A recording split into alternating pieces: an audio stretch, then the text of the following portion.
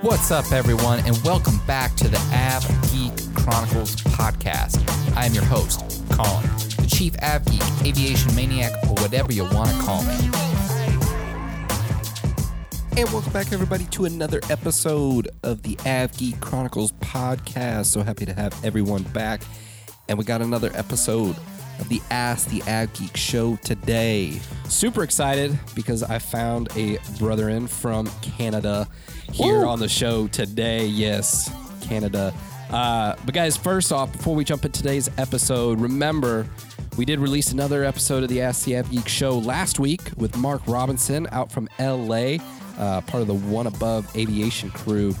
Make sure you go give that episode a listen if you didn't have the opportunity. Mark's a really interesting guy, brought up some really cool things, and the fact that he immigrated to the United States and doing what he is today, it's really, really cool and brought some really interesting content out on the podcast. So I highly, highly suggest you give last week's episode a listen. But you got to give today's episode a listen first because I got another special guest on the show today, and I'll let my special guest introduce himself. So who do we have on the show today? All right, yeah, I guess you're speaking to Aaron from Toronto. How's it going, Aaron? Yeah, it's going good. And you're not in Toronto. You're actually in the United States tonight. Yeah, New York today. Yeah. So I'm so happy to have you on this. I mean, I've been following you for a while, and I think your story is really, really cool. I mean, from what you were doing before aviation and now what you're doing and being able to travel. And, I mean, you have exploded on social media, and it's really, really cool because I feel like, I mean, you're just documenting your journey, and I think it's really, really cool. And, I mean, there's nothing really special to what you're doing. You're just showing your life in aviation, and we're going to go today and get your story out to the listeners. So I'm super, super excited. But first, before we jump into your aviation career and what you're doing right now, I really want the audience to understand, who you are, what you're about, and really where you came from before you got into to aviation. So let's jump into a few questions that I have for you, just about your early life, pretty much. So sure, yeah. So Aaron, how young are you? Just so the audience has some context. Where are you from? Maybe where you're from originally, since you're in New York right now. Yeah, definitely. And where do you call home right now? Yeah, so I'm 24. I grew up in a small town called Burlington outside of Toronto, and I lived there until I graduated high school. And now with my new job being based out of Toronto, I'm actually living back at home again. But yeah, so it's home. All right. Yeah. So being from Canada and being, well, I guess I'm not really an athlete. I consider myself an athlete. Did you ever play hockey? A little bit. I wasn't the best. Are you a Maple Leafs fan? I don't really follow sports too much, but I mean, I guess you have to be, eh? Yeah. You can't live in Toronto and not be. Yeah. So, now that you're traveling between the states and everything, what's it like, doing the things you're doing and living in Canada? Now that you kind of travel back and forth, I mean, just for maybe people that don't have context, I have context, but is it, do you kind of see a lot of similarities? Is it pretty much the same? Honestly, traveling back and forth, we kind of get the best of the food world. Like we got all our fast food places in Canada, and then we got the different ones in the States. Really keeps it interesting, and yeah, it's pretty good. I do like going back and forth to the States. Yeah, it's pretty funny because last time I went up to Mirabel. That's where we have a business up there. And I took a picture, because I had to get the local fare. And so I went and got some poutine. Oh, yeah. And oh, my God, I was waiting Sweet for it. baby Jesus. Oh, my God, so good. And I sent a picture to my wife, and she goes, "What the heck are you eating?" I said, "This is literally like a godsend. Like, you don't understand how good this is." No, that's really, really cool. So that's funny that you say coming back, and I'm going to say when I go up there, I love the food. So that's really, really cool. So, down the road, since you're back in your hometown and, you're traveling all the time, if you look down the road, where do you see yourself being? Do you see yourself still being in Canada? Do you see yourself being internationally in the States? Where do you see yourself living? I don't know. It's really hard to say because the industry seems to be changing so fast, and just technology, all the rumors, everything you hear. But I mean, the end goal is I'd love to live in Australia. I was living there for over a year when I was younger, and I would just love to. Yeah, I would love to go back. So what makes Australia so I mean, the weather is fantastic.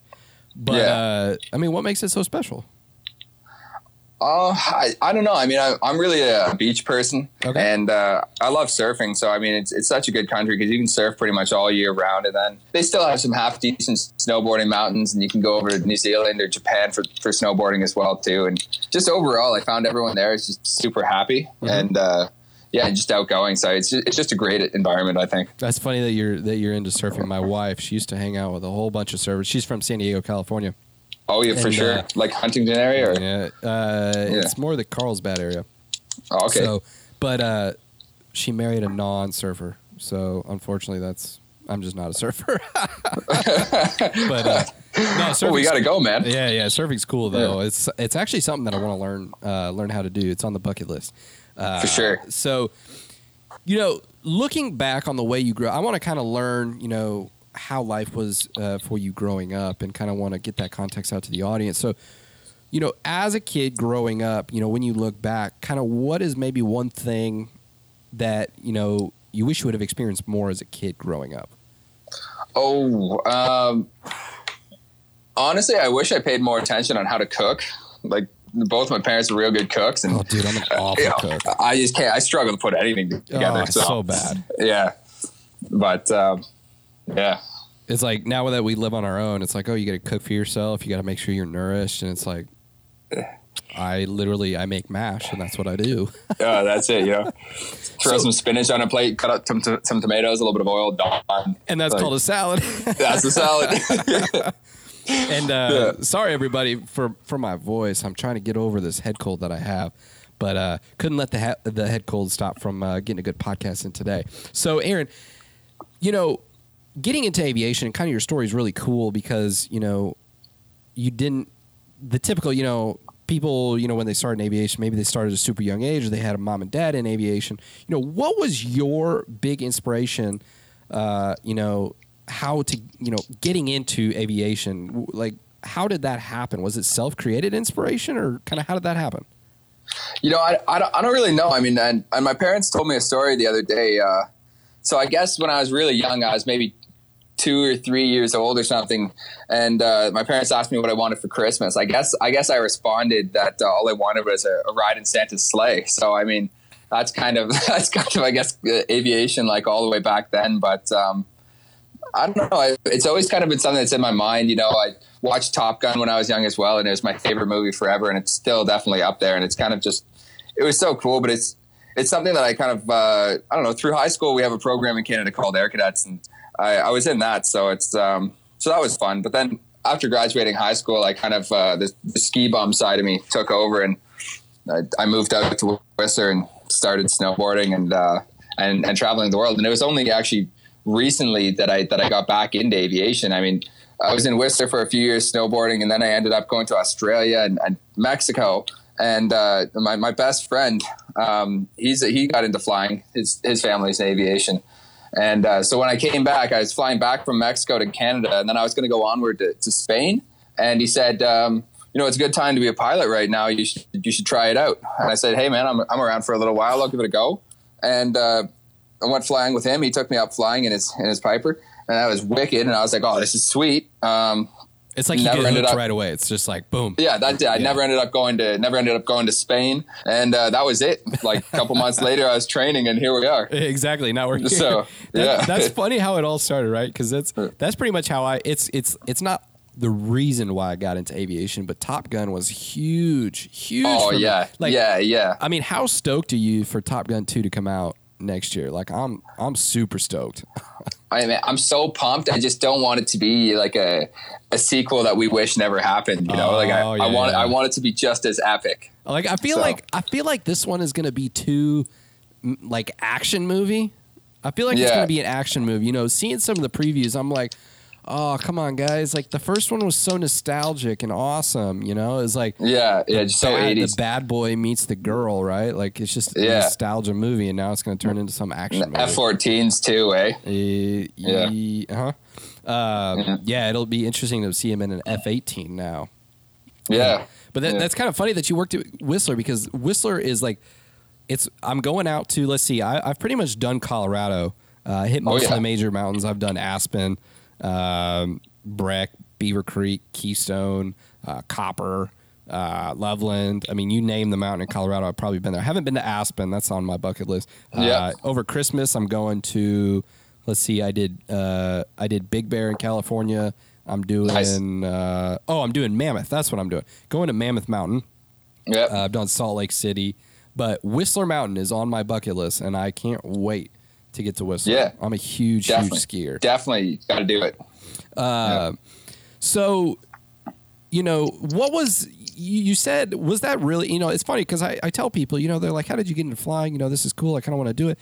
And I say, if you really want to experience aviation, you need to take a discovery flight.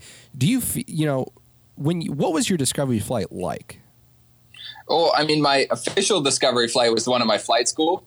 And it honestly was kind of underwhelming. It wasn't the best thing in the world. We went up in the 152 and we kind of did a circuit. The weather wasn't that great. It was bumpy out. And I did my training in Manitoba where it's kind of flat. So that discovery flight wasn't exactly the best. But the flight that I was talking to you about before with my buddy is kind of what I consider to be my true discovery flight. Yeah. And like we went up in his Piper Cub and we were just like going going along the shore, seeing Toronto, just seeing all these like landscapes the stuff that I grew up around, and now seeing them from the sky, it was just such a cool experience, and I loved it. And, it has a stick instead of a yoke. It was a fantastic. It's, I don't know, you can't describe the feeling. Yeah, and I mean, anybody listening, I mean, if you're into aviation and this is something that you're thinking about, or maybe you have a job already, and you're like, man, maybe I should give it a try. Like literally, reach out to somebody on Instagram or reach out to one of your local flight schools and go and take a discovery flight. I mean, I don't know how much yours was. Maybe your friend gave it to you for free. I've had multiple free discovery flights, but I think they only run. I mean, most discovery flights run from $99, $100, $120. I mean, that's a small price to pay for something that could be your future. That's the way I look at it. For sure, yeah, it could change your life. Yeah, well, it changed yours. Yeah, for sure. Mine cost me a craft beer at the bar later, so it's a great deal. So do you have any siblings? I do. I have a brother. You have a brother. Is he in aviation? He's not. I'm the only one in my family and even extended family that got into aviation. Really? It's total random career choice, I guess. But no, yeah, my brother's an artist. Is your family pretty supportive of your move over to the aviation world? Yeah, they love it. I mean, before I was kind of just like traveling around and I was bartending in different countries, and they're like, you can't do that forever. And I kind of wanted to prove them wrong. But now that I've gotten to flying, I love it. I'm really happy I did, and they're happy I did. So, yeah, they're definitely supportive. That's really, really fun because it's like when you find something and you just love it and you just go for it. It's crazy how it just changes your mentality. It changes how you feel. It just makes you feel happier. And what you're doing, it's like I finally have a purpose now, and it's really cool. Definitely. And when I found aviation, I was like, I think I've found my calling. Yeah, for sure. So I think we got a little bit into your, kind of your background in your early life. And I know now everybody's kind of, they know you from Instagram and whatnot, and they're probably wanting to know what is your pilot life actually like. And I've talked to a few people already here on the podcast, and I know a lot of people talk that airline pilots are kind of, now today you hear it in the news, you hear it everywhere in the newspaper, in the magazines, the pilot shortage, blah blah blah. And airline pilot, you got to go through the airline pilot program. That's the best way to go. It's being that career that you have to shoot for if you want to be a pilot. But you took the corporate pilot route, which is really, really fascinating. And we had, a couple episodes ago, we had the same thing. And I'm really intrigued to see what you say, and if that's kind of, if there's a little bit of parallel to what he had to say. So, with that, I want to deep dive here into your pilot life. So, kind of, what was the defining moment that you told yourself, "I'm going to be a pilot"? And back then, when we were kind of just talking about it, did you have any alternative careers that you were kind of looking at, or did you just say, you know what, I'm going to try this pilot thing out, and if it works, it works. If it doesn't, it doesn't. Did you have a plan B? No, I mean, as soon as I got on that flight and I kind of looked into it, first off, I got my medical to make sure I could do it before I actually did any real training. But after I got my medical, I'm like, yeah, this is me. I'm doing it. There wasn't a plan B. I was going to do it. So yeah, full into that. So what was, I went through flight training, I have my private now, and I'm slowly getting into my instrument rating. I took my first helicopter lesson last week. Because you're from Canada and you did your training in Canada, how was flight training for you? I know you guys do things a little bit differently, so I'm sure the audience is intrigued to hear kind of how flight training is like in Canada. I think for the most part, it's the same. Okay. The big difference I found between flying in Canada and the States is Canada's uncontrolled airspace is pretty much everywhere. Really? And there's a whole lot of nothing. Like a lot of the time, you're just not talking to nothing. Even if you broadcast on 26/7, there's still nothing. Yeah. So I think that's one of the big differences. And then the other difference I've heard is that for our PPL, we do spins, and I guess that's not a thing in the States. So I think that's, it's only a little difference though. Did you feel like that piece was pretty important to your training? I loved it. I thought it was like a really cool lesson. You do it on like your third or your lesson, your fourth lesson or whatever. And it's like kind of a bit of a defining moment for me because, I guess I never closed the door before properly. And, my instructor was like, one of these days it's going to come out to bite you. And so needless to say, lesson 4, we're doing a spin. And then as soon as we get upside down, the door pops open and like all of my books fly out because I was too cheap to buy a knee board at the time. And I was like, I'm such an idiot. But yeah, no, it's cool. So do you guys, do you actually have, okay, I get my private, I get my instrument, and I get my commercial, or do you start from 0 and go to your commercial? Is it pretty much the same way? Yeah, so we go private first, and then you can either go commercial and then multi and multi IFR, or you can do what I did and you get your private, and then you get your private and your multi, and then you get your multi IFR, and then you finally finish off with your commercial. And yeah. So how many total hours do you have to did you need before you could get into corporate? It's 200 to get your CPL, and I got 200. Yeah, I got hired at 203. Oh my Lord, that's so cool. Because in the states, you actually have to. It's 250 just to take the check ride. Yeah, for sure. Which I'm like, oh man, that's a lot of hours I got to start building. And then I mean, just to think, like, probably here in the States, you're not even going to be considered for your first, say you want to do corporate jets, you're probably not even going to sit, in the right seat until you maybe have 500 hours. I mean, which is crazy. So that's a really cool difference that you guys have. So how many hours do you have now? Now I'm at about 310. Okay, so you're building pretty quick then. Well, I don't know. We don't do that many. We do like 20 or 30 a month. Okay. Usually, yeah, somewhere around there. So yeah. Do you plan on getting any more ratings down the line? Like for other planes, or like just stay King Air the whole time, or what do you mean? So because you have you got your private, you have your multi IFR, right? Yeah. And then so do you guys, are you gonna do like flight instructor IFR? Oh, that's different. Oh, we don't have a different one for that one. Yeah, for us, it's just flight instructor. I don't know. I'd really love to do my seaplane rating. That would be cool. Okay. It's just something I've always thought would be, unreal. Mm-hmm. Especially because then you could fly the amphibs and stuff, and that would be sweet. And also, aerobatic instructor would be really cool. I guess I'd have to learn how to do aerobatics significantly better now, but that would be another rating that I'd be definitely interested in. And you're rated through Transport Canada now, right? Exactly. Yes. Okay. So if you wanted to move to the States and get your FAA license, would you actually have to go through more training? I don't believe I'd have to go through more training. One of my friends actually just did this, and I think it was just exams. She just had to do exams. I don't think she had to do a actual flight test or anything like that. That's pretty cool because one of my previous guests, he's doing his helicopter. He's doing the helicopter route out in British Columbia. For sure. And that was one of the reasons why he did it up in Canada versus doing it here in the States, is it was a little quicker. Which is kind of cool. So, in your training, what were some of the most important lessons that you learned that maybe you didn't expect to learn in training? Right.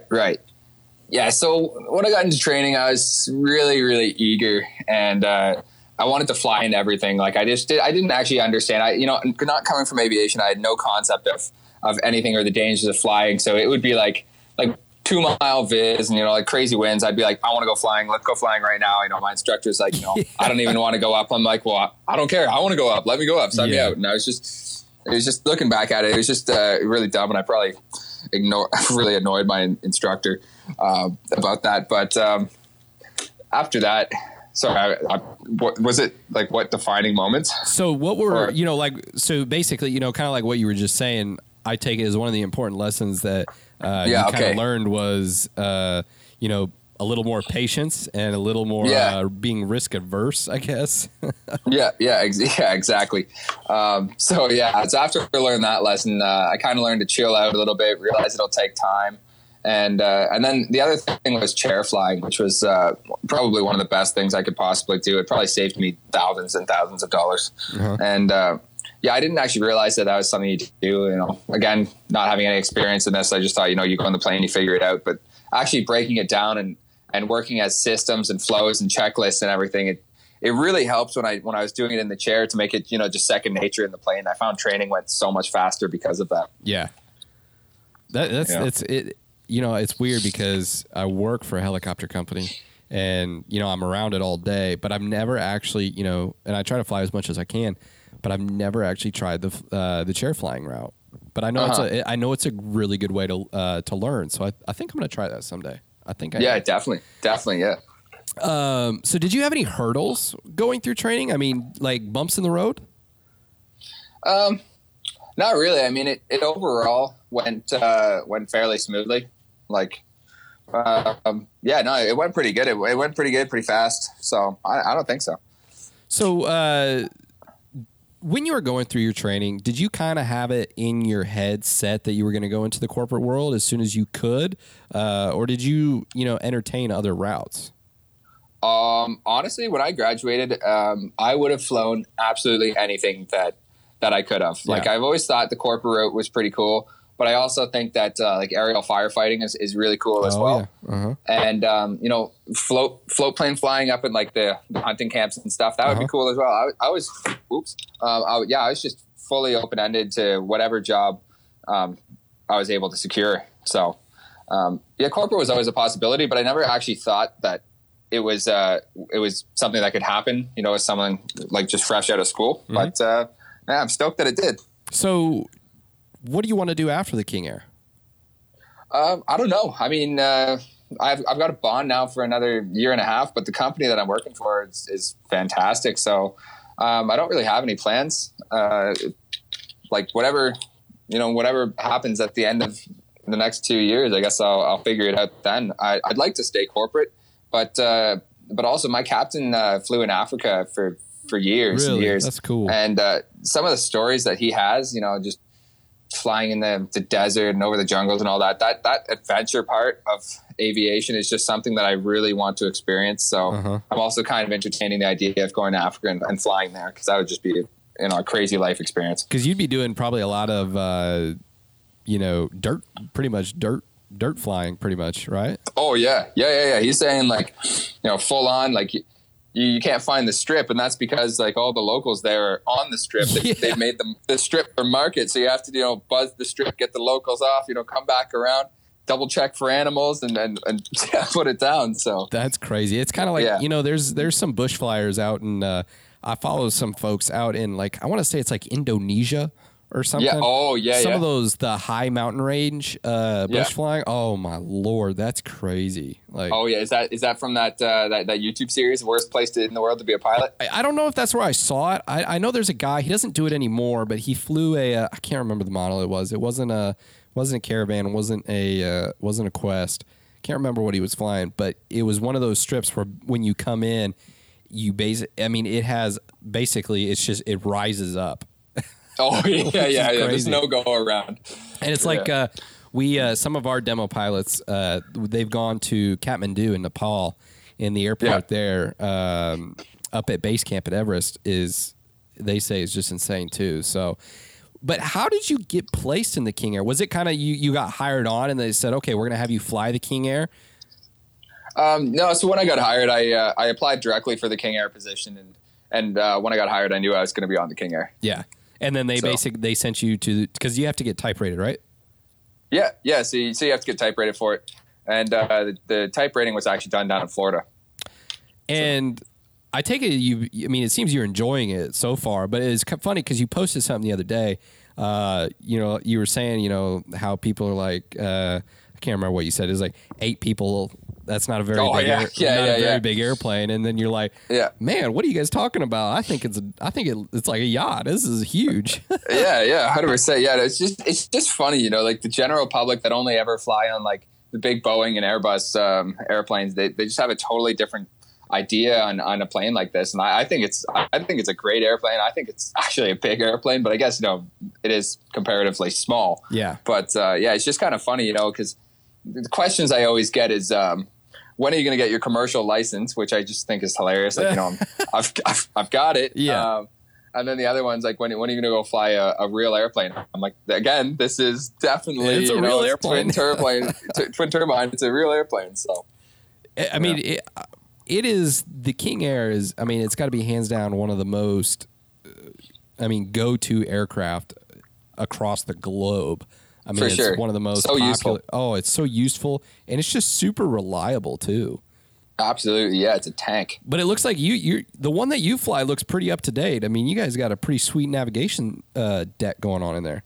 Yeah, ours is actually ours is brand new. It still has less than 200 hours on the thing. It's 2018. It has the Collins Proline Fusion in it. Yep. It's fantastic avionics system for fantastic aircraft. So it's overall pretty much brand new out of Wichita then. Yeah, it actually has a smell. Like new cars have a smell. This new airplane smell is. It's like this. Yeah. You would know so for sure. Good. Yeah, it's like the new car smell, but more refined. We have it in the best. And the funny thing is it's weird. Because helicopters, for some reason, keep it longer than airplanes do, I think. I don't know if it's just the jet fuel and maybe the airflow systems kind of get that smell out. But, man, that new aircraft smell is incredible. People, you think new car smell is good? Go find yourself a fresh new airplane off the line, and your life will be changed, I tell you. Oh, for sure. Yeah. So, kind of, let's tell the audience a little bit, because, I have some really good context on it, and I know the differences for sure. But, corporate pilots are known to really have some wanky, crazy schedules. So kind of what's a typical schedule for you, or maybe a week schedule for you, maybe compared to some of your counterparts that might be flying in the airline business? Yeah, well, it seems like the airlines, for the most part, generally have their set schedules that can change, a little bit. You can drop stuff, you can take stuff, but for the most part, when the schedule comes out, you know what you're flying.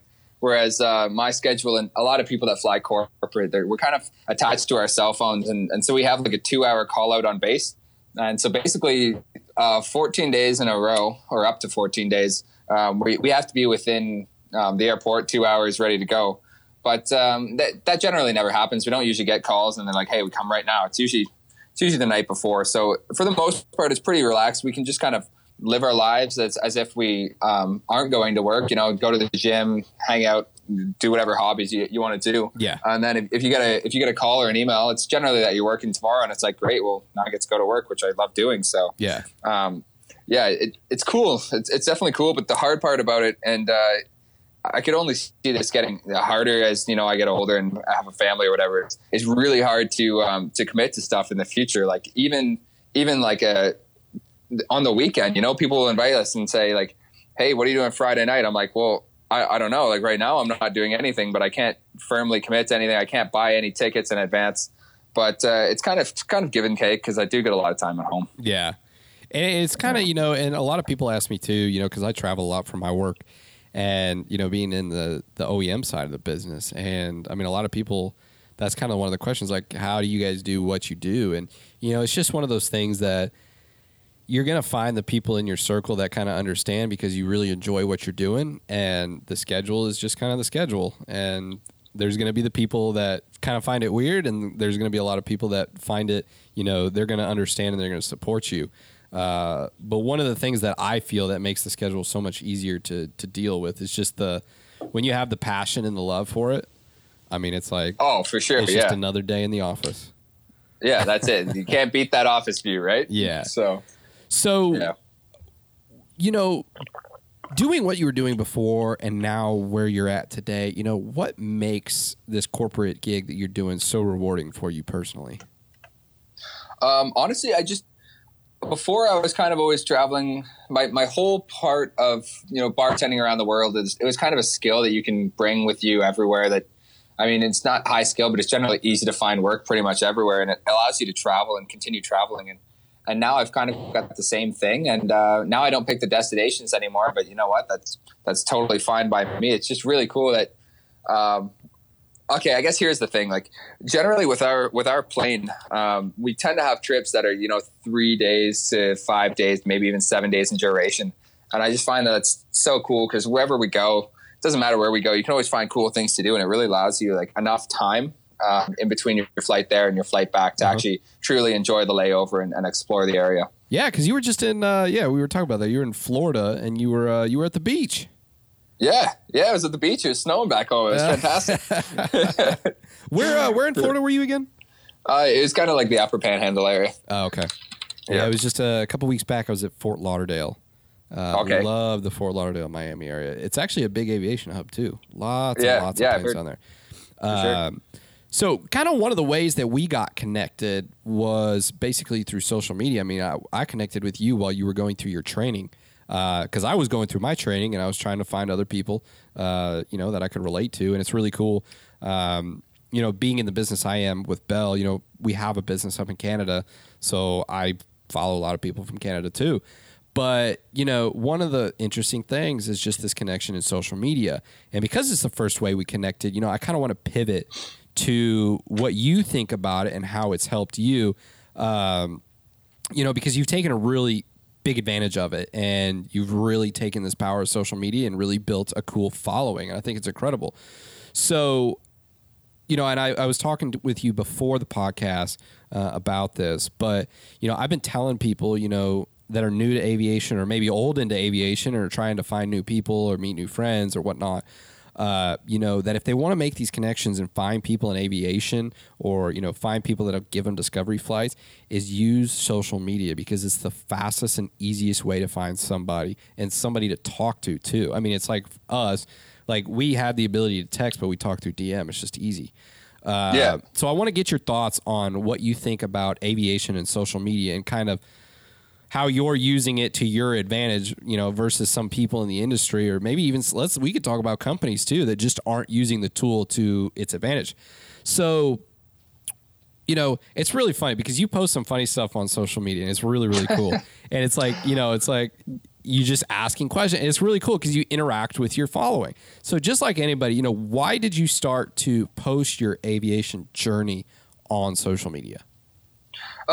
So when I initially started, it was kind of because the place that I did my training in Manitoba, it was like really dead. Like there was nothing going on there. So for all those off days or those days that I wasn't flying, I was kind of getting bored. So I was thinking, might as well document this. And I initially started posting on my personal social media. Then I realized, my friends don't really want to see a picture of an airplane every day. So so I just made my own account for just pilot stuff, and I just kind of went with it, and it just became a daily thing, and slowly just I don't know, more and more people started interacting, and I think it's such a fantastic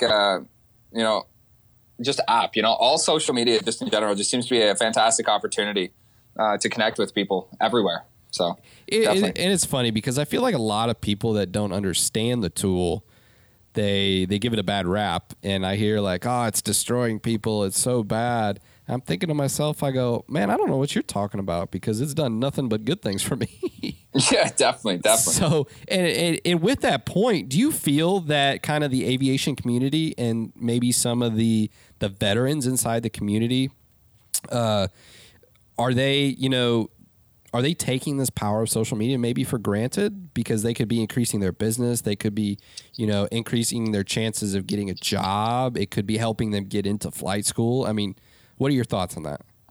I mean, overall, I find that kind of people are either split. People either love social media and they think it's a fantastic opportunity, or you kind of have the old school mindset. And I think it's just because of how regulated this industry is, and you don't want you don't want to be posting things. You don't want to be posting pictures. Everything that you post is a potential liability. And it's like, that's kind of true to a point, but just be adults about it, be responsible. And I think it's a fantastic tool rather than a liability. That's funny that you're talking about the liability, because that kind of jumps into the next question I wanted to ask. But first, last week, it was a big week in, college football is huge here in the States. And last week it was, I want to say it was in Ohio. It was the Ohio State-Michigan game, which in college football here in the States is a huge, huge rivalry game. And Ohio State beat Michigan. But somebody posted a video online. They were up in a 172, and the pilot was flying, and his co-pilot cracked open a beer and took a shotgun. And this video, I'll have to send it to you. This video went viral on Facebook. I was like, what? Why would you post something like that? But hey, all right. I tell you, in my North Texas Aviators Facebook community, somebody posted it on there, and that's where I saw it. But then I went to the original post. The conversation is incredible. Like, people like, why would they do it? It's like either you got like 50-50 split. It's either like, well, there's nothing in the regs that say, it can't be doing what he was doing, right? Like, because people drink on, corporate aviation, in the back. So it's pretty funny, but it kind of jumps in the question that I wanted to ask you is, being in your job that you're doing, and, being able to juggle these rules and the etiquette that you have to do, how do you do all that juggling, being a corporate pilot and being able to have such a good following on social media? Honestly, it's about, a close collaboration with my work. Yeah. Like we have a small company, so everyone is really easy to talk to. And before, like when they hired me, they knew about this, and they thought it was okay. And we basically just kind of went over the rules, what I can do, what I can't do. And, it's basically all about, it's like their business, their profit first. And then if I want to do this on the side, they think it's great. And it's something they support. And I'm totally on board with that. And I think it makes a whole lot of sense, So do you feel like being a corporate pilot has kind of helped your ability to kind of be this person and, be this person who's basically chronicling their aviation journey on social, maybe because corporate aviation isn't so uptight versus maybe the airlines, or do you kind of see that, that etiquette and those rules being the same? I think it's kind of just as it's strict about different things, right? Like, you asked me where I was in Florida. I can't really say, like we're not supposed to say locations. We can't talk about clients. I don't know if you've noticed, but every time I post pictures of the plane, tail numbers blurred out. Even like lanyard and everything, we can't do stuff like that. So that's kind of strict. But other than that, it's a lot of free reign, and it's just, I think it's cool because, we get to go to different airports, and you kind of get a whole different perspective from the airline pilots. Not to say that they don't have an absolutely fantastic and cool perspective in their own right, but it seems like a lot, at least in the States, really, they're not allowed to take pictures in the cockpit or anything like that. So when you go to these different airports and FBOs, do people recognize you? A few times, and it's really thrown me off guard when it did happen. But I know. I don't know.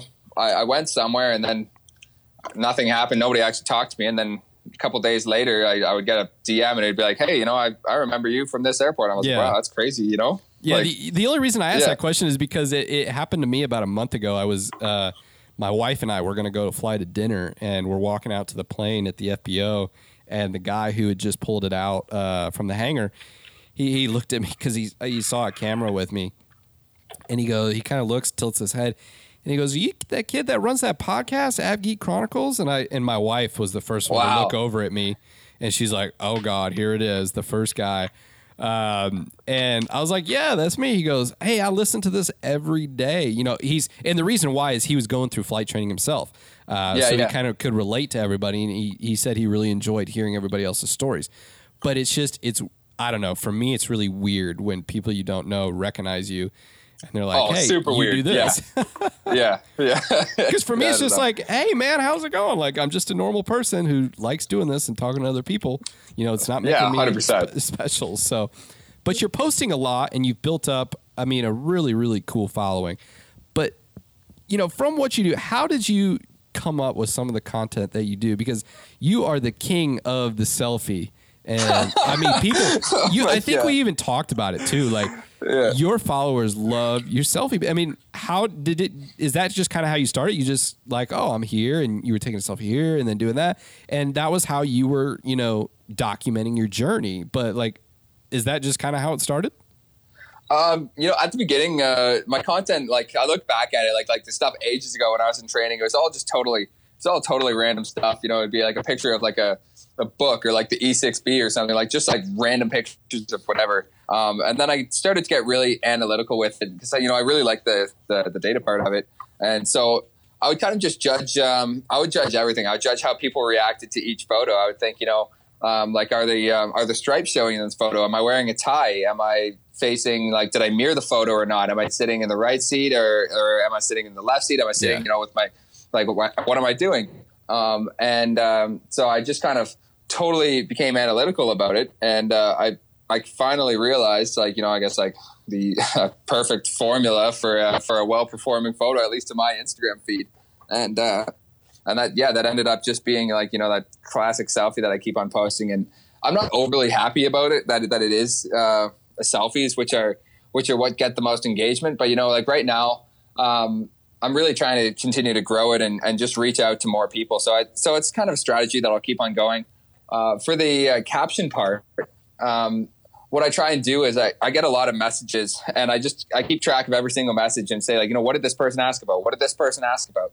And I kind of compile a list, and that's how I pick my caption. So I'll post a selfie, which, I personally think is kind of low quality content, but, people seem to think otherwise. And then for my caption, I'll try and answer all of the real questions, take a real, aviation-esque stance on that. And it seems to be doing pretty good so well. So, it's really funny that you say that because, I was kind of looking at the analytical too of my own feed. And it's funny because I seem to get more, and my wife makes fun of me too about this. I seem to get more likes when she's in my aviation photos than when it's just me. I'm like, well, I guess I got to have you in more of my photos then, I guess. Guess we got to go fly some definitely. More. So, the way you started social media and the way you did it, I feel like there's got to be a deeper purpose for what you want to do in the future with it. What is that purpose that you would like to do kind of with the following that you built up with into the future? I really like, sharing. And right now there's no real end goal for it. It's not like I'm striving to get something out of social media. So I'm just going to kind of keep building it up as of now. But, I think even in the future, like, different collaborations that can come up because of Instagram or like job opportunities. Like I had someone from Cathay reach out to me, and they were like, really? Hey, like, and it was like one of their like international recruiters. I'm like, wow, this is insane. Like someone's reaching out to me from here. So I don't really know what the end game's going to be, but I'm just kind of going along with the journey right now. So basically, it's funny that you say that because I take it as, through the work that you've done, even though it hasn't, probably for you, it doesn't feel like it's been all that much work. But I feel like it's helped you in that way, is because you've done this, because you put yourself out there in a true and real way that, some of these people are starting to recognize you, and it's almost like your resume almost. Yeah. Yeah. I think a lot. I think definitely. Yeah. I think social media is something that, employers already check it. So, oh yeah. I mean, you might as well build it up, right? And it's funny because I feel like now at the age we are, social media had a big role in, where I did my training, how I did my training, who I connected with myself in the industry. But it's kind of, I hate to say it in the future, but everybody from aviation, if you're not on social media, I think it's actually going to put yourself at a disadvantage. If you're not I totally agree. Yeah, I totally agree. On that point, if people are in aviation, they're wanting to kind of document their story too, because there's a lot of young pilots out there that aren't doing what we're doing. What would be the message from your experience and what you've seen, maybe to some other student pilots or other people that are in aviation, maybe even the veteran 45-year-old, you're Air Canada pilot. What would be the message that you would tell these people on, how to document their aviation story? I mean, I think like it's awesome. It's awesome to share, but like the first thing is you got to be really particular about what you share. Yeah. Especially in aviation. Like, going back to that video that you were talking about of the guy that was shotgunning in the co-pilot seat, which is just crazy. It's crazy. It's super crazy, and the thing is, it's controversial, which is really good to great drive engagement and stuff, and that's how you get things that go viral. But if you apply at a company and they somebody saw that video and they're going to have an opinion on that, and that's going to really affect their opinion of you. So I think it's really important to be really careful about what you actually share on social media. You don't want to be sharing low passes that are high speed selfies like that, like they're like while you're flying. So I don't know, but it's definitely a great idea to just start posting anything, and that's kind of the big thing. Just start posting anything, and your content will get better and better. You'll realize how people engage with it naturally. Yeah, and I mean, it's how I've built up the podcast. I mean, it's how we got connected. I mean, I'm not doing anything. I'm just kind of documenting what I'm doing. What I do when I fly. What do I do when I travel for work? But because you document it, I mean, it's so crazy the people you can connect with. And I mean, I think that's the number one thing that I've taken out of it is just the connections and really cool things. Because I don't know, in aviation, I've learned that, if you're posting about the things that you love, it's kind of like we're one big community. It doesn't matter if you're international, over in Europe or you're in Canada or you're in Mexico or the United States. The people who love aviation, it's just like one big family, and it's really cool to connect with those people.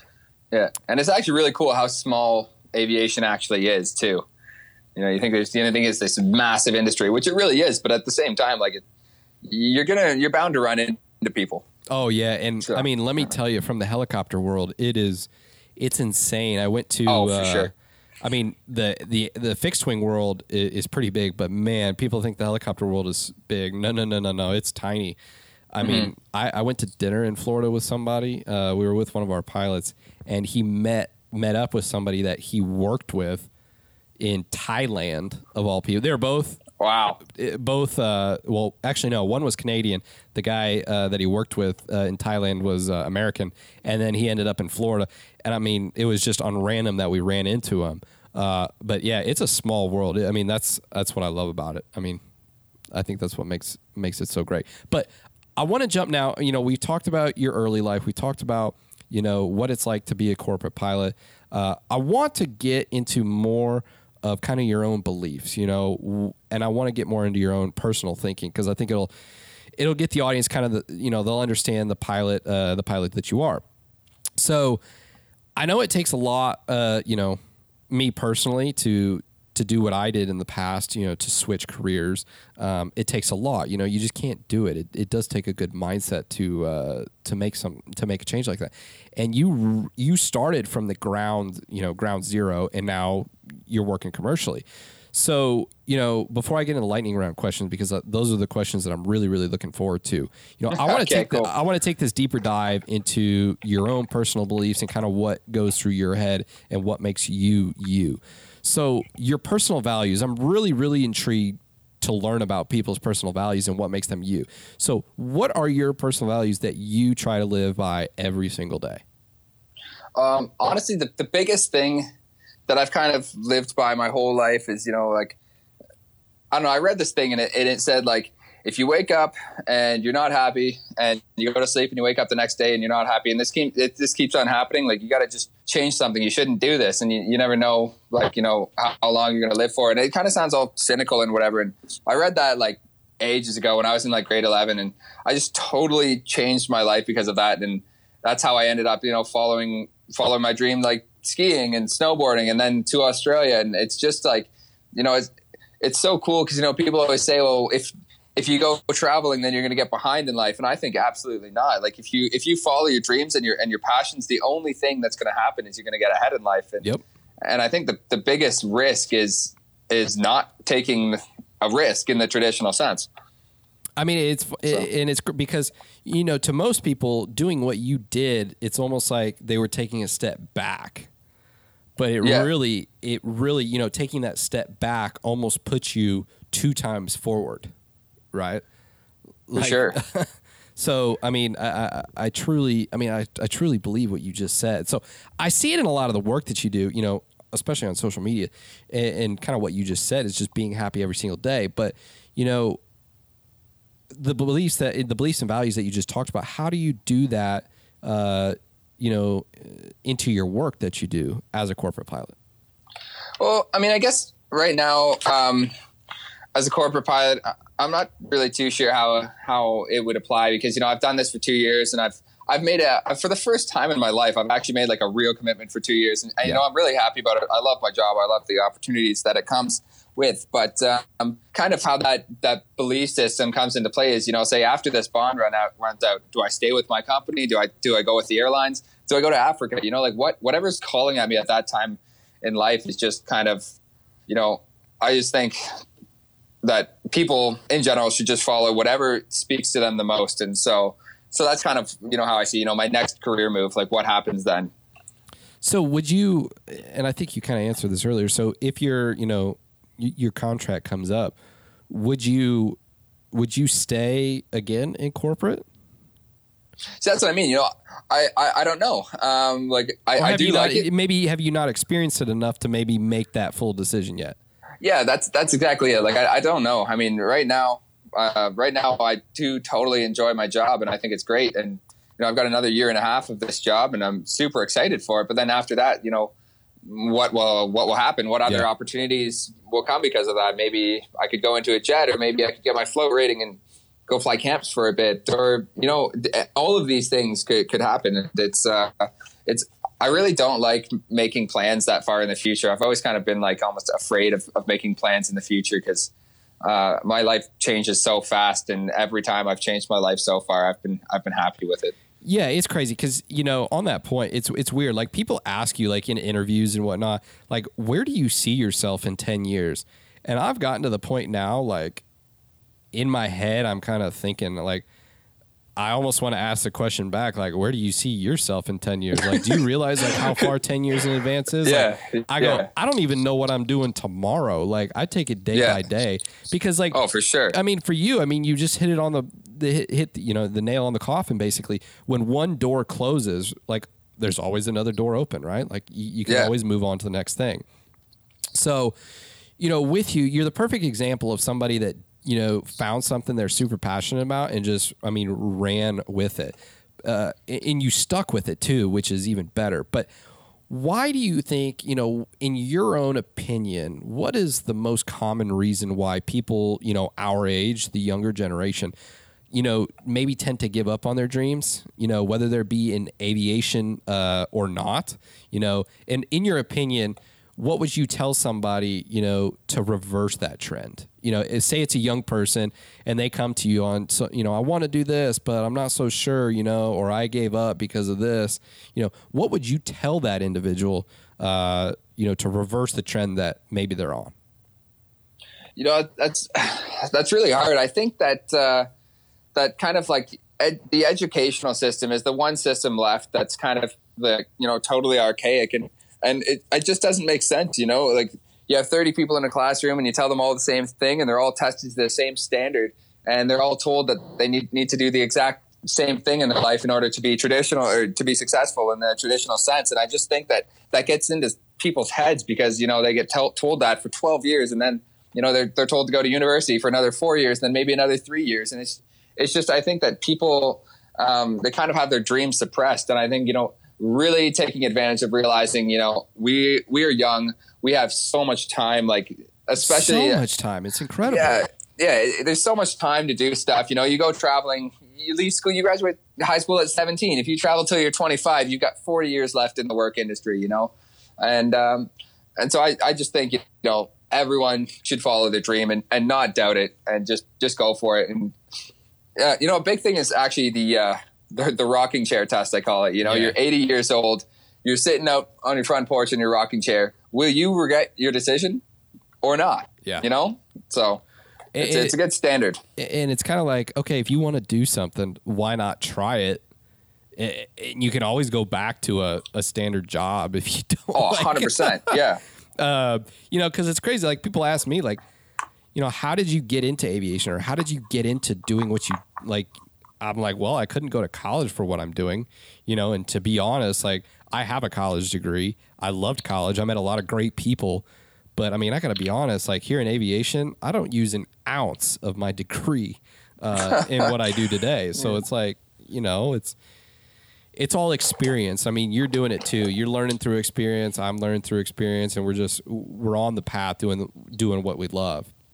And because you've experienced a lot, you know, and you've seen some roadblocks like you were talking about in your training, in prior life, before you got into aviation, but maybe what were some specific roadblocks that maybe the younger generation needs to be prepared for if they're going to get into aviation?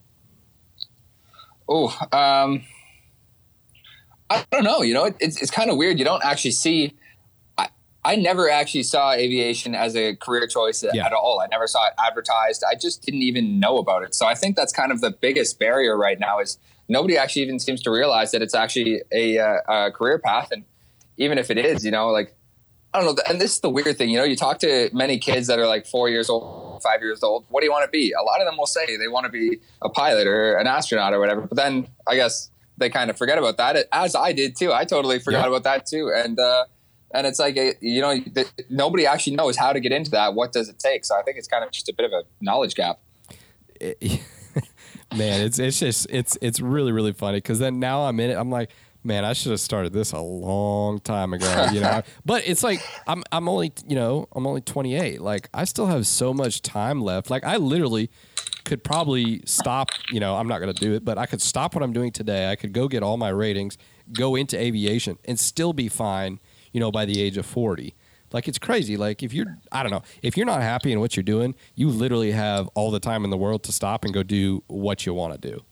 Oh, yeah. You know, people ask me on Instagram. I get messages from people that are 35, even 45, and they say, I've always wanted to be a pilot. Am I too old? And I say, no. Like, if you get into it, you know, you still have, if you get in at 45, you still have 20 years left of flying and in the industry. That's a lot of time, you know, sitting in the sky. So, I mean, I do think that, if, you know, there is a time where you become too old, but I mean, like, for the most part, no, absolutely not. Like, it's totally something that it's a valid second career choice or, you know, whatever. I know. I 100% agree. And it's funny that you said that story because I literally had that same thing happen to me on, you know, like I said, I'm a part of this North Texas Aviators, this group. And there was a 45-year-old, he was like 45, 46 years old, came on, you know, he's got an MBA. He's been in the workforce for a really long time. And he goes, you know, I'm just getting dried up. I really don't enjoy it, and I've always wanted to be a pilot. This is what I've always wanted to do, and I think, you know, this is what I want to do, and, you know, how would I go about this? And there was literally people coming online and telling him, like, oh, if you did it, it's going to take you this long, and by the time, you know, you're ready for the airlines, you're going to have like 2 or 3 years left. And they're like, so, you know, maybe this isn't the route for you. Because he's like, well, I got an MBA, so maybe I want to get an MBA, you know, and maybe I do it this route. And they're like, well, maybe you should just go get the MBA and work on that, you know, because it's going to take you a long time to do the things in aviation that you want to do. And I literally went off on some of these people, like, in support of this guy. Like, how dare you, like, tell some guy that wants to be in aviation, you know, that he can't be in it? Like, what the heck? Come on, man. Absolutely, yeah. And there's a lady, I think it was the club president of my flying club, I think actually took the guy on his first flight. And it sounds like, from what I saw, he just absolutely loved it. And it sounds like he's in training now. So I'm glad that he stuck with what he wanted to do, than listen to the other people. No, I get why other people say what they do, but just be supportive of people. We got so much time in life. Yeah, 100%. So, you know, if you could send a message to yourself 10 years ago, you know, to the younger you, what would you tell the younger Aaron, you know, now that you know what you do? 10 years ago, I'd be like, I don't even know, grade 9 or something. I'd probably just tell myself to chill out because when I was in high school, I was always worried, what am I going to do? Like, what university am I going to go to? What job am I going to do? You know, am I going to be a banker? Am I going to be like a lawyer? What should I do? And I stressed about it, and I made decisions in high school about like what courses I was taking or whatever. And I really just hadn't. I wish I could just tell myself, chill out. It's going to be all right. Just do whatever you want to do. It will be all right. You're going to live hopefully live a long life, but there's no shortage of time. Yeah. So.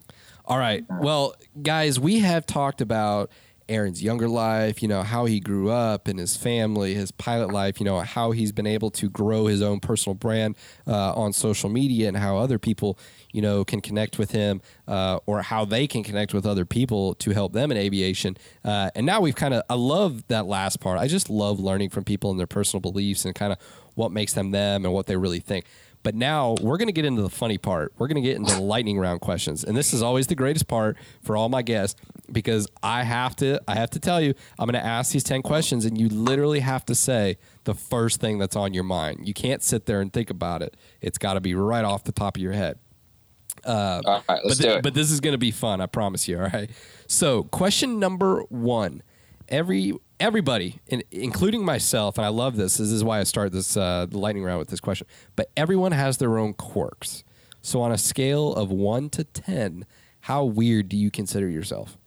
Oh, a solid 9. Oh, that's the highest score I've gotten so far. Really? I love it. Yeah, easy 9. I just don't want to say 10 because 10's kind of off the walls. But I'd say a solid 9. Oh, I love that. Okay, see, this is what I'm telling you, people. People in aviation are honest.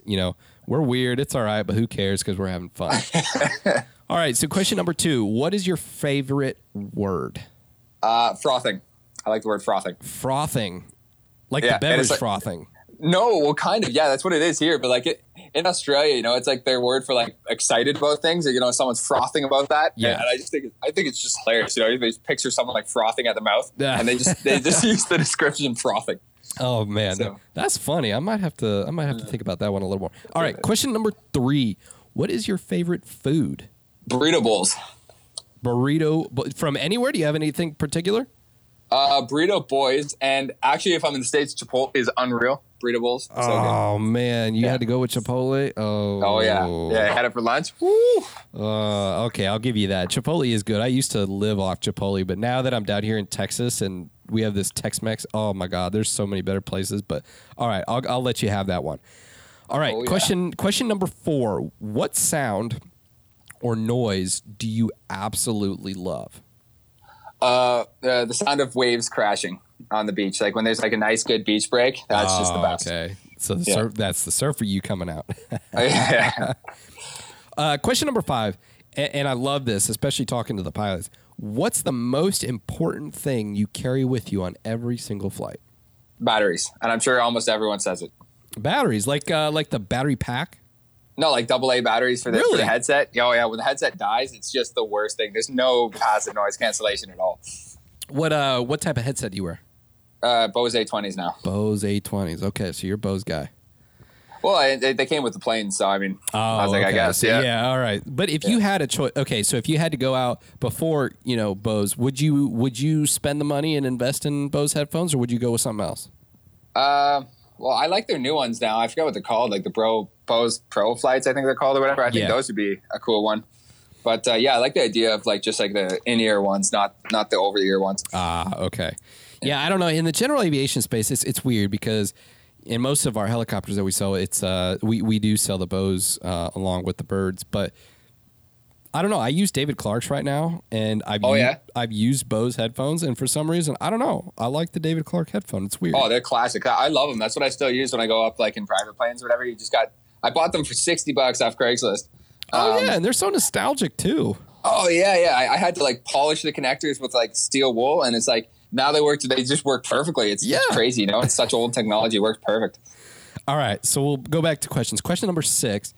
What profession, other than the one that you're in right now, would you like to attempt if you had the chance?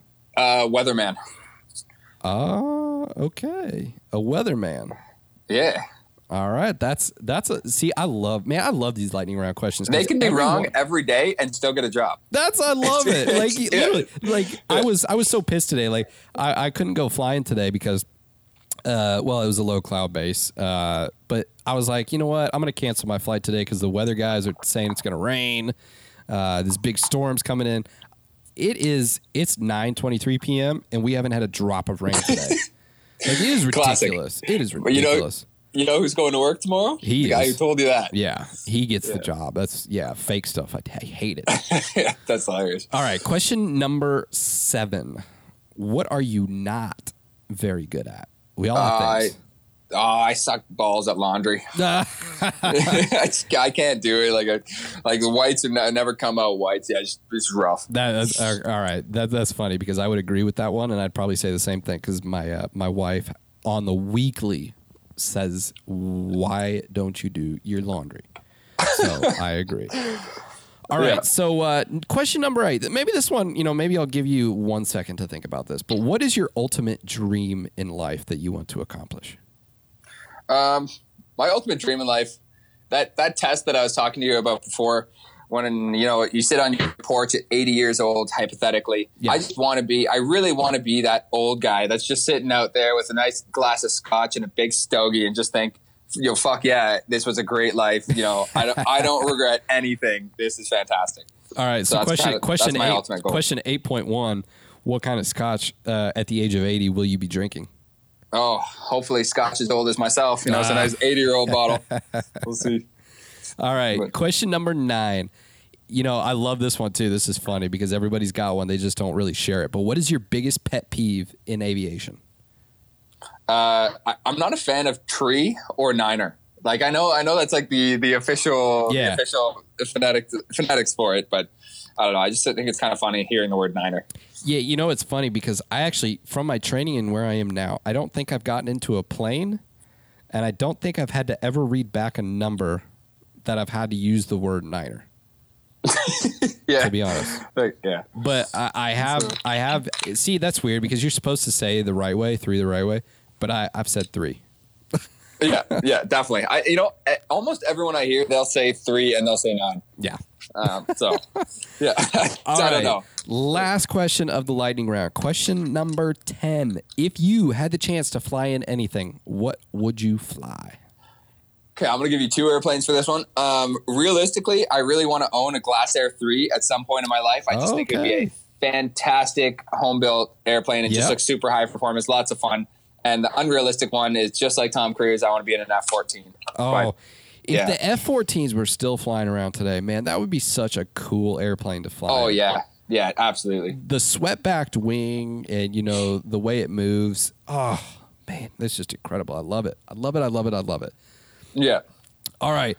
So, everybody, that was lightning round. Now you get to see the funny and not so proper side of us. I love the lightning round. That's why I make that part of every podcast. For sure. But we're going to get in the final questions now that we're coming to kind of wrapping up the podcast. This has been a really, really good one. But kind of how I wrap every podcast up, Aaron, is I'm going to ask you one question, and then you're going to ask me a question. And for the audience, I don't know the question he's going to ask me. I love doing this because it's really off the off the keel. So. And then we're going to get into one last question that Aaron's going to ask the audience. And I really like that one, too, because then, when we post on social media and everything, we can get that question out to everybody. And it's going to be interesting to see what kind of answers we get back. So, Aaron, one question I want to ask you. 70 years from now, how do you want people to remember you? So you were talking about how 80 years ago, or when you're 80, you want to be, on the rocking chair with a stogie and a scotch. But how, at that age down the road, how do you want people to remember you? Oh, I don't have any big dreams to, have my name on a building or anything like that. I just want most people that I interact with in my life, ideally everyone that I interact with in my life to remember me as just like, an honest and genuine person. That's kind of my aspiration. And that's that's what I love about that question is people. That's pretty much the answer that I get. I just want. It's the same for me. I just want. It's just like the podcast. I just want people to maybe learn something. And I always say, my legacy in this will be if I could get one person to join aviation because it's really their passion. I literally could drop everything today and say I was a success. That's perfect. That's so. I 100% agree with what you just said. So. Now, for the final question, what question do you want to ask me? All right, Colin. When was the time in your life you were most embarrassed? What time was I most embarrassed? Yeah, that's what you got. God, this is a good one. And I know you're already thinking of a scenario, and you're saying, I can't say that one. I'm gonna have to think of another one. No, I want you to say the worst one. Yeah, no, that's the one I'm trying to think of. God, I gotta have some good stories from college. Because I gotta be honest, like when I was younger. Okay, I got one for you. I got a good one. This dates back way long ago. I want to say I was in and I'm not going to say the specific situation, because it's kind of it's inappropriate. But we were kids. We were little kids. So I want to say I went to a private school, and it made it worse because it was me and my buddies. We got caught, and literally the kid that I'm in trouble with, that I got in trouble with. He was my best man at my wedding. So. Oh yeah. The truth is, people still stick with you even through your most embarrassing times. Oh man, I think I was in second. It was second grade, I want to say. Oh yeah, way back. Yeah, way back. But I mean, because I got chastised by the principal and the leadership, and then my own parents for doing what we did, and I just said, "Well, we were stupid kids. We were having fun." We pulled a prank. Well, it wasn't really a prank, but we were doing some stupid kid stuff before we were supposed to go on a field trip in the morning. And it was the bell break, and we decided to pull a stupid stunt. And the middle school oh my God, the guy's dead now. He passed away. He was really, really well known at the private school. His name was, I'm not going to say his name just for privacy, but he was an old guy. He was in charge. Oh, that's what he was. He was in charge of doing the college admissions for the kids in high school. Okay. And he walked in on this group of, second grade boys, pulling some pranks. And unfortunately, he reported it to our principal, to our parents, to our headmaster. And I'm not gonna, because it we were 2-year-old boys, so it's not appropriate to say what we were doing because we didn't, or second grade boys, because we didn't know any better back in the day. We were just having fun, and what makes second grade boys laugh? That's what we did. But we were doing something that was inappropriate at the time, and we thought it was funny. But this guy, he was kind of an angry old man. He didn't agree that we were having fun, and he thought it was super inappropriate. And yeah, we got in some super deep trouble. And from then on out, because at the private school, you got to understand, from that time on, I left the school at 8th grade, and nobody really from the leadership of the school had changed. So that stuck with us until 8th grade. And then I left, went to public school. Hey, out of there. But that, I literally, people, the teachers knew us as, you guys did that. You did that embarrassing. Wow. Yeah, that bad. You did any that. hint? Can we get a hint? From the set, yeah, we were screwing, here, I'll say, maybe overflowing toilets and things like that. We were basically trashing a bathroom because we thought it was funny. Yeah. I figured it had something to do with so pooping. Yeah, we were second grade boys, and it was embarrassing. And my mom will still make fun of me today. When I'm with this kid, and she's there with us, she'll be like, "Do you remember when you guys were a group of second grade boys and you guys did that stupid thing and you got in super deep trouble?" I'm like, "Yeah, we were known all throughout school as the kids that pulled that stunt." So yeah, that was super, super embarrassing, and it was bad, but hey, whatever. So there's your legacy. 70 years from now, that's what they're going to remember you as. Oh yeah, that school. Trust me, that school has more problems than second grade boys doing overflowing toilets and stuff. So whatever, what. But yeah, that was pretty embarrassing. But you know what I say? If you're doing anything embarrassing, who cares, right? It's your life. Oh, 100%. Just live it. So yeah, that's my answer. Yeah, I know it's not the full that you wanted, but I hope it's a good enough one. That's a solid answer. All right, so the last question, and sorry again, man, I want to get over the sickness. But what question do you want to ask the the small and growing AvGeek Nation audience? Ooh. And we're going to post this on social. I'll post it on social. Got it on Twitter. We'll put it on Instagram, LinkedIn, and everything. But what question do you want to ask the audience? I don't know. I guess I didn't read this part of the document. What questions would I like to ask your small but growing audience? I always say small. I swear. Sometimes I'm just humble because I'm like, man, I've surpassed 2,000 downloads. Like, that's a pretty big deal. No, sorry. I was just literally reading it off the document here. Like, I have it open on my computer. I didn't mean to say anything, but what questions? Okay, did this podcast change your outlook on life at all? Is, I guess, the question that I would ask. So for the audience, did this podcast, I'm going to write this down too, did this podcast episode change your outlook? Is that right? Your outlook? Yeah, sure. Or maybe instead of that one, or maybe with that one, we could go, I don't know if there's anyone here that listens that isn't in aviation, but maybe you could say, are you more tempted to pursue your passion after listening to this podcast? I like that. I really, really do like that. That'd be really cool. If you, like you said, if even one person said yes, it makes everything worth it. Every minute of time you put into all this social media and the podcasting and everything, it's just fantastic. Oh yeah. And that's the whole, man, that's like, if one person just comes out and says, yep, I went and took a discovery flight, or I'm finishing up and you guys helped me get there. Like man, that's all I care about. 100%. All right. So, guys, we've heard, some pretty cool stuff. I love Aaron's story, how he came from doing what he did before and now how he's quickly made his way up in the aviation ranks. But, Aaron, where can people find you on social media, and how can they support what you're doing?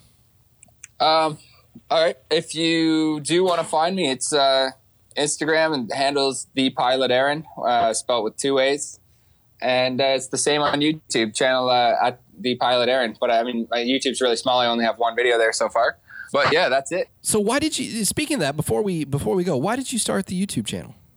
I'm intrigued. I don't know. It was just kind of something. It was something else to do.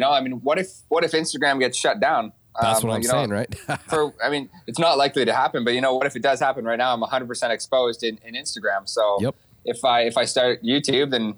And, there's different people on YouTube and Instagram, and you can try and bounce people from Instagram to YouTube and YouTube to Instagram. And I just think it's something that makes sense. Yeah. No, that's actually one of the goals that I just got a new camera, and it takes really, really good video. Yeah, I got one of those Sony A7 series cameras. Oh man, that's what I wanted. So my wife's a blogger, so I'm kind of her photographer. So I've been kind of training myself using her on it right now. And then when I start getting good at it, I want to start a YouTube. I don't know what I would do, but no, I love putting out video and just stuff and just kind of showing what we're doing here. So no, I love it. I watched that video. And I know it was your first vlog, but I love it, and I can't wait to see more. Wow, thanks a lot, man. Because I finished editing it, I'm like, wow, I just spent 6 hours on this. It's like 3 minutes long, and it doesn't look good at all, but whatever. I'm posting it. And, people, I actually debated not posting it, but people, the general reception seems to be pretty positive of it, so I really appreciate it. Oh, yeah, and what I see, and I have to remind myself this, too, like, just post stuff. Like, don't even think about it. Don't think what people, if you put it out there, you'll see a response and you'll just change. It's like what you were talking about the data, right? Like, if you look at the data, you can change it, but you just got to put the stuff out there. Keep putting it out. But it's funny about the time. It's funny about the time because when I started the podcast, it was the same way. It's like, man, I just spent 3 hours editing my first real episode of the podcast. And now it'll take me 30 minutes to whip it up. It's weird. Yeah. But, no, it's cool. Yeah. But Aaron, man, I love this episode, man. This was a really, really good one. So I appreciate this is fantastic. Much. Thanks so much. And everybody, this was his first episode being on a podcast. So we broke him into the podcast world. And I hope you're on many, many more podcasts because I think exposing the younger generation here in the aviation world, I think it will, and this is what I say, and I hope you agree with me. You see a lot of businesses out there, trying to get people into STEM, into aviation, and it's the CEOs and everything trying to push it. But I always tell people, I say, I actually think it's going to be the younger generation that's in aviation that is going to get more younger people into aviation. 100%. Yeah, I think that's what it's going to be. Definitely. Yeah. So I hope we find you on more podcasts down the road, inspiring more younger kids to finish up in their aviation careers, whatever it may be, as well as maybe getting some more people into aviation and becoming a part of our community. So Aaron, thank you again from the bottom of my heart for being on this episode. Yeah, thanks so much for having me, Colin. It's been awesome. So before we wrap up, everybody, please, if you could, go leave a comment what you thought maybe about this episode or the podcast, and leave a rating too, because, guys, your word of mouth and your rating is really what is going to help make this podcast a better podcast, as well as just get the word out. So please leave a rating. And please leave a comment on whatever channel or whatever podcast platform you use. Rate and comment. I really do appreciate what you have to say, and I read everything. So please leave your 2 cents there, and we will continue making this podcast a growing aviation podcast. But everybody, that's all for this episode of the Ask the Av Geek Show. So we will see you next time on the Av Geek Chronicles podcast. Thank you.